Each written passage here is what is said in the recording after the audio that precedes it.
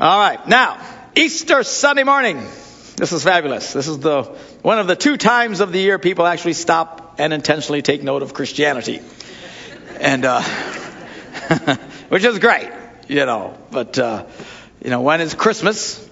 Everybody's into Christmas and then Easter, the resurrection, and it's fabulous, and everybody pays attention this time of year. Of course, there's people who try desperately not to have us pay attention. We have a secular world that's trying to replace Christmas and Easter. For them, Christianity is a horrible thing, and you're asking people to believe things that are absurd and ludicrous, like the virgin birth of Christ. It's ludicrous. You can't have people believe that. So they replace it with things that you can believe in, like a fat man flying around the sky with magic animals. Apparently that's believable. That we can handle. But it's Jesus' birthday. I don't see how we can do that. And of course, the resurrection, that's too much to believe in. So we got something more practical, like a rabbit who lays eggs.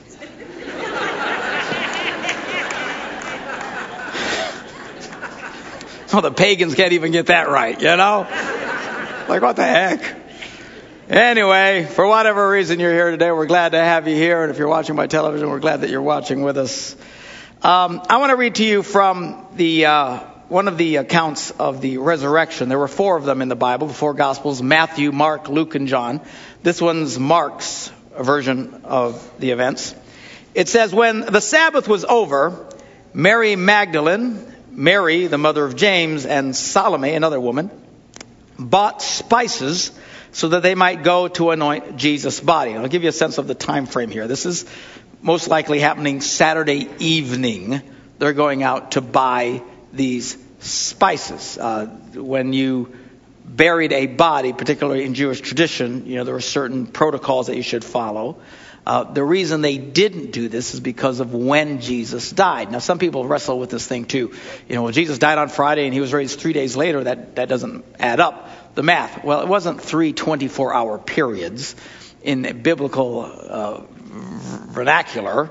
When he died on Friday, that's the first day.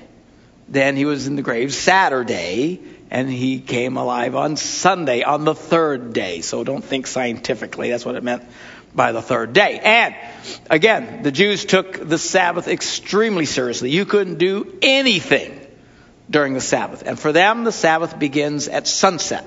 So at sunset on Friday becomes Saturday, and you can't do anything until sunset on Saturday, and then everything comes alive again. So when these women were going out buying these spices and whatnot, obviously the bazaars and stuff opened up as of sunset that Saturday night. They go buy all these things because, again, they didn't have time to do this on Friday. Jesus died just barely in time to get him and put him in the grave. I don't know that they really had time to even clean him up. They just had to get him in there quick because of the Sabbath. Once the sun goes down, you can't do anything. So, in fact, the 2 thieves that were crucified with Jesus, they had to go, and because the Sabbath was coming, they had to hurry up and make sure they died before the Sabbath kicked in so they could deal with the bodies. So they went and broke their legs. Now, crucifixion is a brutal way to kill people. The Romans were quite brilliant at brutality. Came up with this crucifixion idea.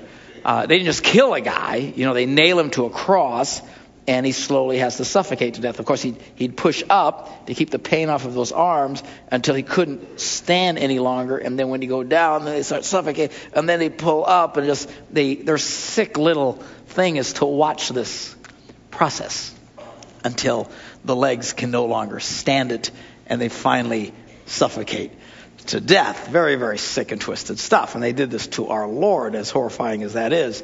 So here comes the end of the day on Friday. The sun's starting, they're looking at sunset coming up. So they went and they broke the legs of the 2 prisoners with Jesus, the 2 criminals. And then they came, so they break that, so they couldn't push up anymore. They just hurt him to sit there hanging. They couldn't do anything about it. And then they came to Jesus to break his legs, but they discovered he was already dead. That's why they pierced his side to see if he was in fact dead. So they never broke any of his bones, which was actually a prophecy in Isaiah that his bones would not be broken. So anyway, they just get him off the cross. They get him in the tomb and seal him up. He really has not been prepared for death. So these 3 women, they couldn't do anything. They had to wait through Saturday and then finally that evening they're buying all the stuff so now they can go and take care of his body like it should have been taken care of. So very early, the account picks up, very early on the first day of the week, just after sunrise, they were on their way to the tomb. And they asked each other, who will roll the stone away from the entrance tomb? Because it's a big yo mama stone. I mean, how are they going to deal with this? But when they looked up, they saw that the stone, which was very large, had been rolled away. As they entered the tomb, they saw a young man dressed in a white robe sitting on the right side. And they were alarmed. Obviously, this was like an angel. Do not be alarmed, he said. You are looking for Jesus the Nazarene who was crucified. He has risen. He is not here. See the place where they laid him. But go, tell his disciples and Peter, he is going ahead of you into Galilee. There you will see him just as he told you. This was the first account of that resurrection day when those women go and behold, the stone had been rolled away. Jesus raised, who then appears to his disciples, and the whole miracle of Christianity actually comes into force, and for the last 2,000 years has been changing the world in which we live. Now, if Satan would have known what was going to happen, the Bible says he'd have never done this. And you have to understand that they were trying to kill Jesus all the time. It wasn't just this one time where they crucified him. They had tried many times to kill Jesus. They couldn't get his hands on him.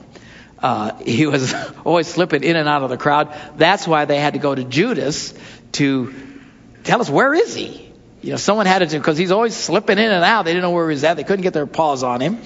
Or at times when they would try and arrest him, the Bible says Jesus would just walk through the crowd. Nobody could touch him because they were trying to kill him on many occasions. Finally, Satan just delights when he convinces Judas to give him up. And they go and arrest him, and they beat him, and they crucify him. Satan could not be more thrilled. But when Jesus, on that Sunday morning, was suddenly raised from the dead, Satan freaks. This is not what he thought was going to happen. And now he's in trouble because the risen Christ is all over the place. And, of course, Christianity starts spreading like wildfire. And the Bible says in 1 Corinthians, it says, none of the rulers of this age understood it, talking about Satan and his minions. For if they had, they would not have crucified the Lord of glory. They wouldn't have gone down this path. If they would have known that as a result of that, 2,000 years ago, 2,000 years later, y'all would be sitting here today, they wouldn't have done it. But he didn't know what he was doing, and it was obviously all played into the hands of God's a great plan for all of us. But it was a shocker. Jesus, when he walked out of that grave, when God raised Jesus from the dead, he had done something that had never been done before. So, well, Pastor, other people have been raised from the dead. Yeah, but then they had to die again. When Jesus was raised from the dead, it was the one time, as we shall all be on some day, on Resurrection Day, on Judgment Day, be raised from the dead. Jesus was the first one. Boom. And proved that God can, and in fact will, raise us all someday, and we'll all have to give account. And basically proved that there is nothing impossible to God. And it was just a very powerful thing. So now, we as Christians are supposed to be walking in that freedom that Jesus gave and demonstrated on that weekend. And one of the great phrases found in the Easter account is simply this: the stone was rolled away. What great symbolism. So the question I want to pose to you this morning is this: has the stone been rolled away in your life? You see, as Christians, we're supposed to completely identify with the death, burial, and resurrection of Jesus. The Bible even teaches us that's kind of what happens when we're baptized. It's as if we're buried and then raised again in new life. Paul talks about this in Romans. He says, don't you know that all of us who were baptized into Christ Jesus were baptized into his death? We were therefore buried with him through baptism into death, in order that just as Christ was raised from the dead through the glory of the Father, we too may live new life. So the whole thing is that now, because of what Jesus did, we are able to experience and live out this victorious Christian life that's supposed to get the attention of everybody around us. Go, wow, look at how these people live. This is the glory of the gospel of Jesus. Sadly, a lot of us, though we have been raised to life in Christ, and there's all kinds of terminology for that. I've seen the light, or I was born again. These phrases are all designed to describe this incredible event that happens when Jesus Christ comes into our life. We put our faith in him, and he does something. The Spirit of God comes in, and it's like we breathe real life for the first time, and we are changed. Life is changed. Those of you who have had this experience know what I'm talking about. It's not the same anymore. When you meet Jesus, he changes everything. It's all part of this resurrection life that now is put inside of us. But now we too are to walk this thing out and start living life in a glorious manner.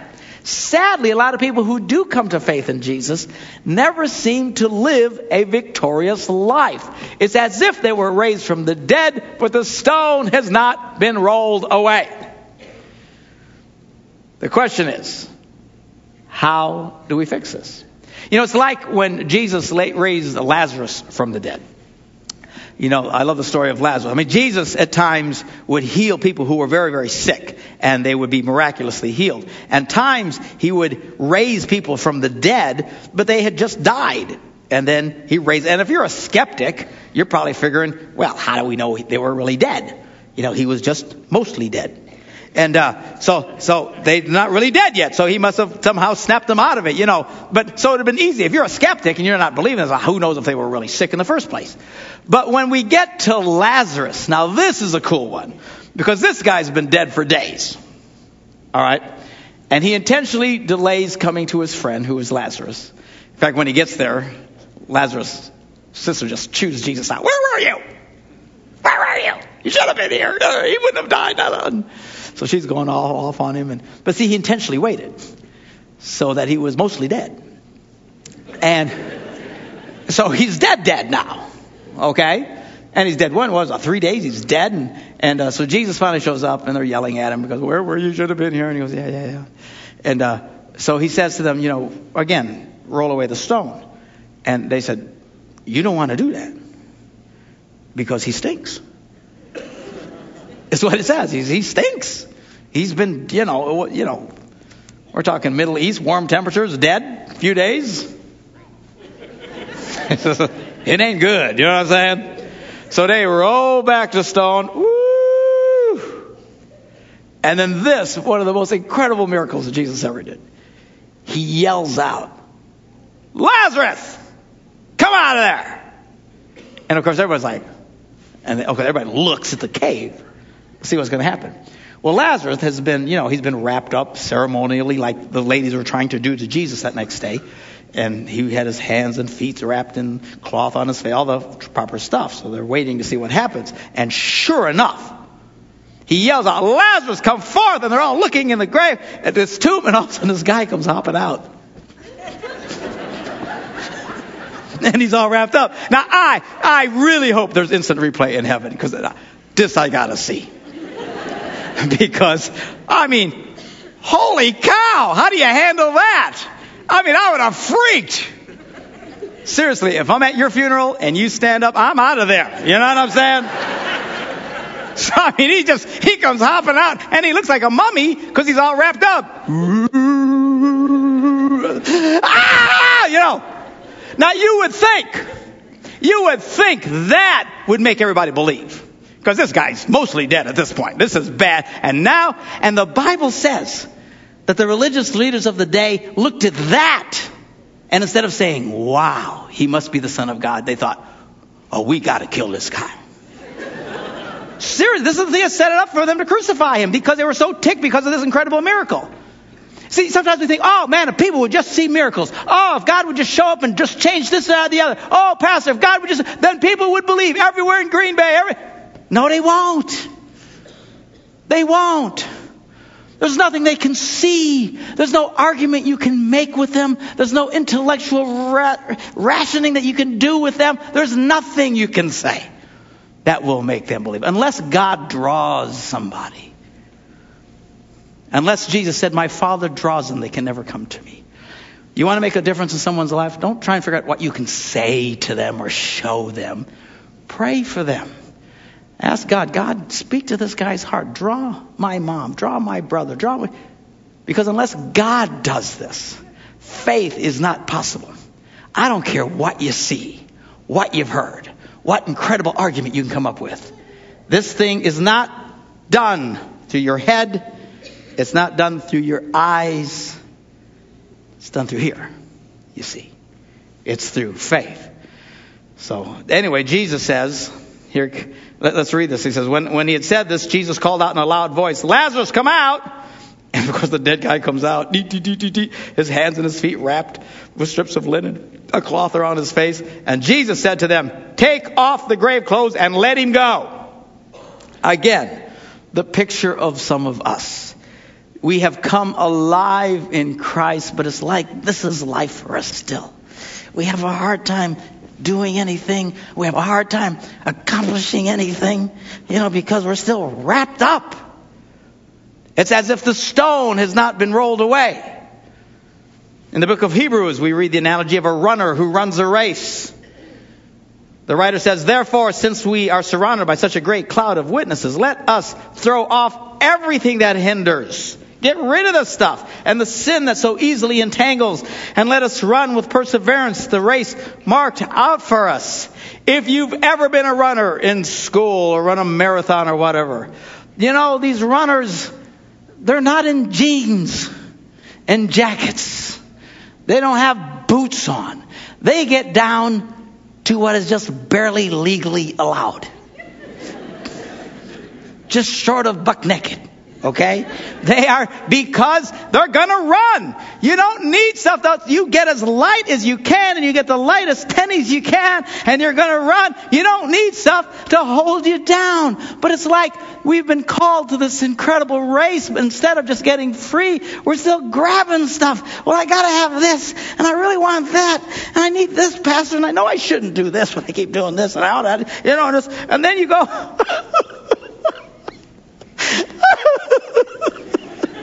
why is life so hard, Pastor?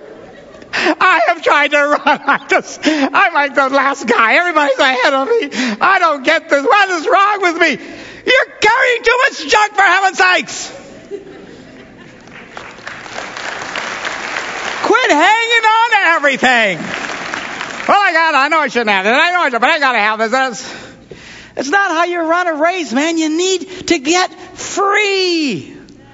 It's like we've been raised from the dead, but the stone has still not been rolled away. Has the stone been rolled away in your life is the question this morning. For some of you, it's the stone of fear. Others, it's the stone of addiction.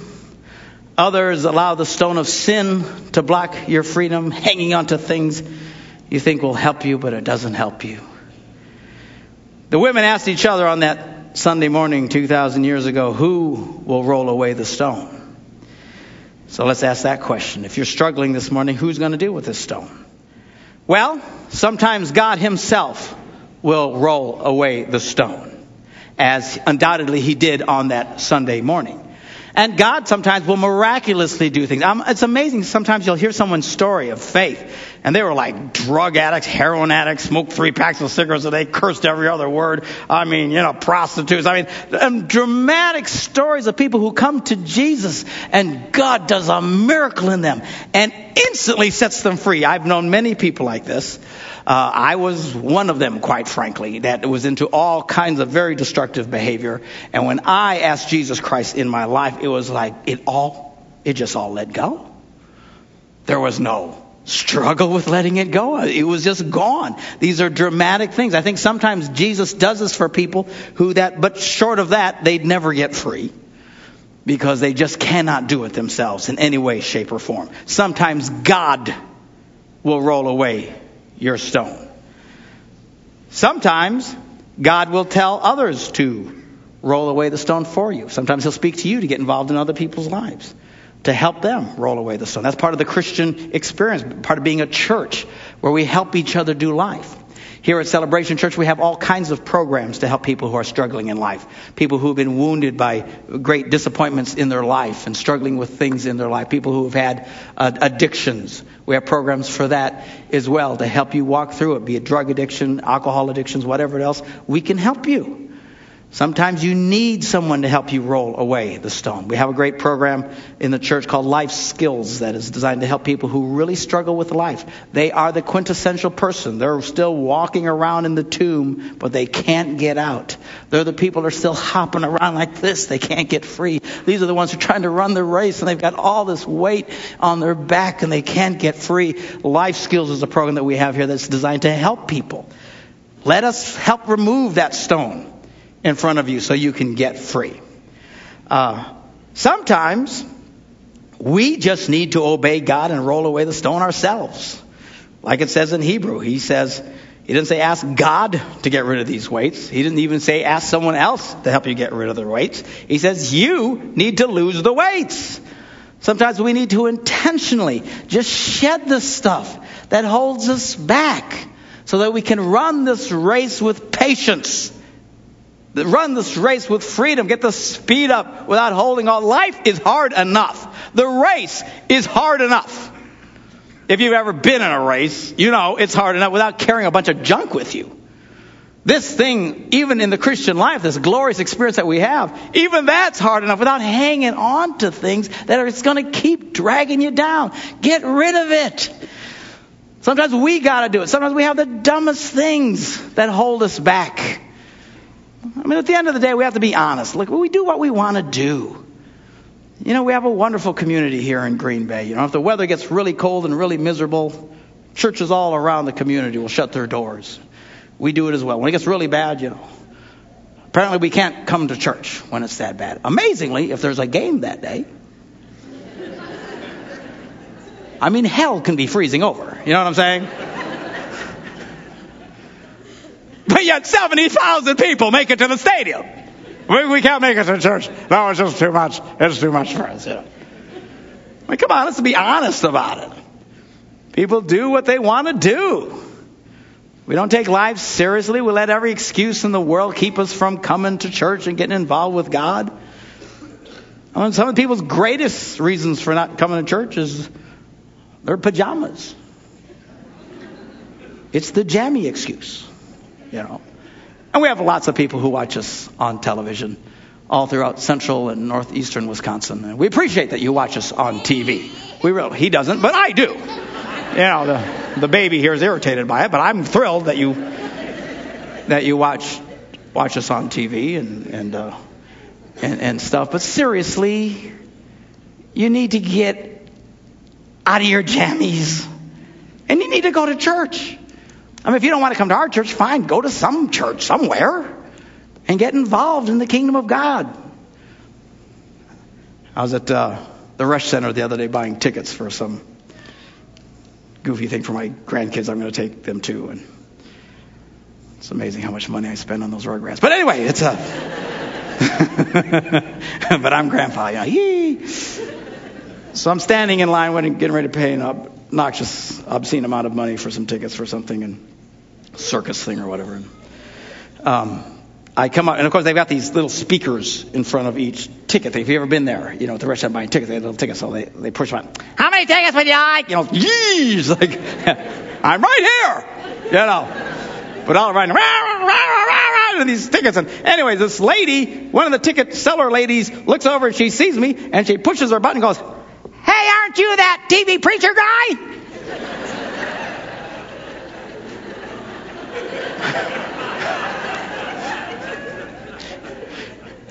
I mean, the whole city can hear this thing, you know. And at first I'm mortified. I'm thinking, I'm the TV preacher guy? Sounds like some psycho televangelist, you know what I'm saying? You know, send me your money today, you know. I'm not a TV evangelist, okay? I don't have the hair for it, first of all. Because you got to have the hair thing, you know, if you're going to preach on TV. But I'll do that TV preacher guy. Oh, yeah? I guess I'm that guy. Oh, I watch you on TV. Well, thank you. It's great. It's fun. And again, we love it. But seriously, come on, guys. You really want to start experiencing God in your life? We love it that you watch, but you got to get involved. You know, it's the jammy excuse. I'd come to church, but I have these fabulous jammies. I mean, how do you sell that on Judgment Day? I would have come, God, really, but have you felt these jammies? Because it's some comfortable stuff, man, I'm telling you. Honestly, let's be honest. We're all guilty of this at one time or another. Get too comfortable. If the weather's really great, it's kind of a blessing curse thing. If the weather's really great, people don't go to church. The good news is we live in Green Bay. So usually we're pretty full. But if the weather goes, oh no, the weather's good. Seriously, that's all it takes? I mean, come on. A lot of us say, well, it's everything from the most obscure, jammy excuse to the weather's nice too. Well, I just don't want to, and I don't feel like, and I want this, and I keep this, and then we wonder why we struggle in life. At some point, we need to roll away the stone and make things right. This Easter, as you enjoy this day with your family and friends, make a determination that any stone blocking your faith will be removed, either by trusting God to do what you cannot do, by allowing others to help you what you're struggling to do, or to let go of the things you know you need to do.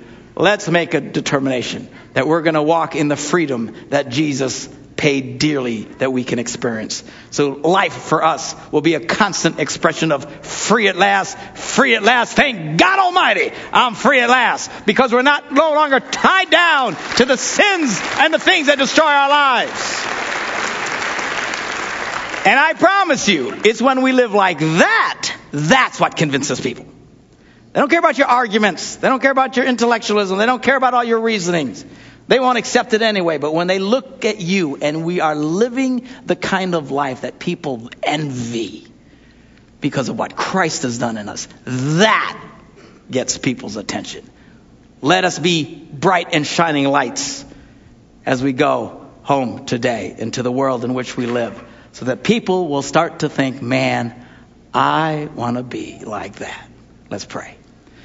Father, we thank you for your kindness, your mercies and forgiveness in our lives. Thank you for this incredible miracle of salvation that we experienced through Jesus. Thank you for this great Resurrection Sunday that we celebrate now. Father, I pray that you'll help us to make a determination stronger than ever that we will be free and to enjoy the freedom that you have done in our lives. In Jesus' name we pray. And everybody said, amen.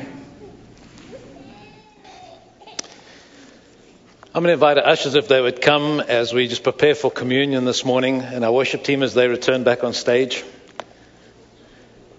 In a few moments, we, as a family, will be partaking of a piece of bread that represents the body of Christ, and you'll hold in your hand the cup that may have grape juice or wine in it that represents the blood of Jesus that was shed for us. Here at Celebration Church, we have take communion every single Sunday, because it's a time where we can stop and remember what Jesus did for us. When he suffered and died on that cross, gave his life so that you and I could be forgiven of our sins. On the third day he rose again. So yes, this is Resurrection Sunday. This is Easter Sunday.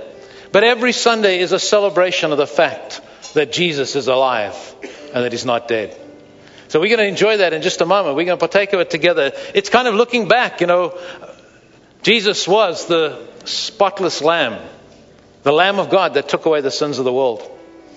In the Old Testament, the children of Israel were instructed to get a spotless lamb, to bring that spotless lamb. It's part of the Passover, looking forward to the time that Jesus would come.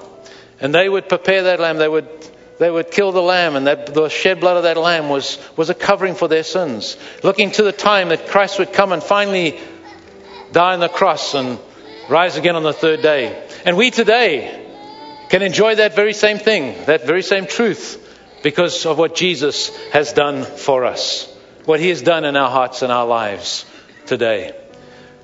In a few moments, I'm going to invite all of you to just join with me and repeat a very simple prayer. But before we pray that prayer, because as we pray that prayer this morning, it's a place where you can start your walk with God. Take hold of the truth that has been preached here this morning. But let me ask you that question that Pastor Mark has been asking here. Has the stone been rolled away in your life? Only you can answer that. Not the person next to you. Not the person that invited you to come here this Sunday. Only you can answer that. Has the stone been rolled? Is it a stone maybe of fear? A stone of unforgiveness? A stone of addiction? A stone of sin? Have you rolled that stone away? Well, this morning, in a few moments, we'll give you an opportunity to pray a prayer that will take hold of the fact that taking that stone and beginning to move it away in your life. You see, we'll be inviting you to pray a prayer that will talk about confessing our sin. A place that we say the same thing about our lives as God. God's word says that we are all sinners. That we're all sinners. We're all in need of a Savior. We can repent of our sin. With God's help, turn from our sin. And by faith, accept Him into our life as our Lord and our Savior. It's a heart thing. Not just something that we say from our head. So would you bow your heads with me this morning? And I'm going to invite all of you just to repeat this simple prayer after me. It's a simple prayer, but it's a very important decision that you're making here this morning. The start of your walk of faith.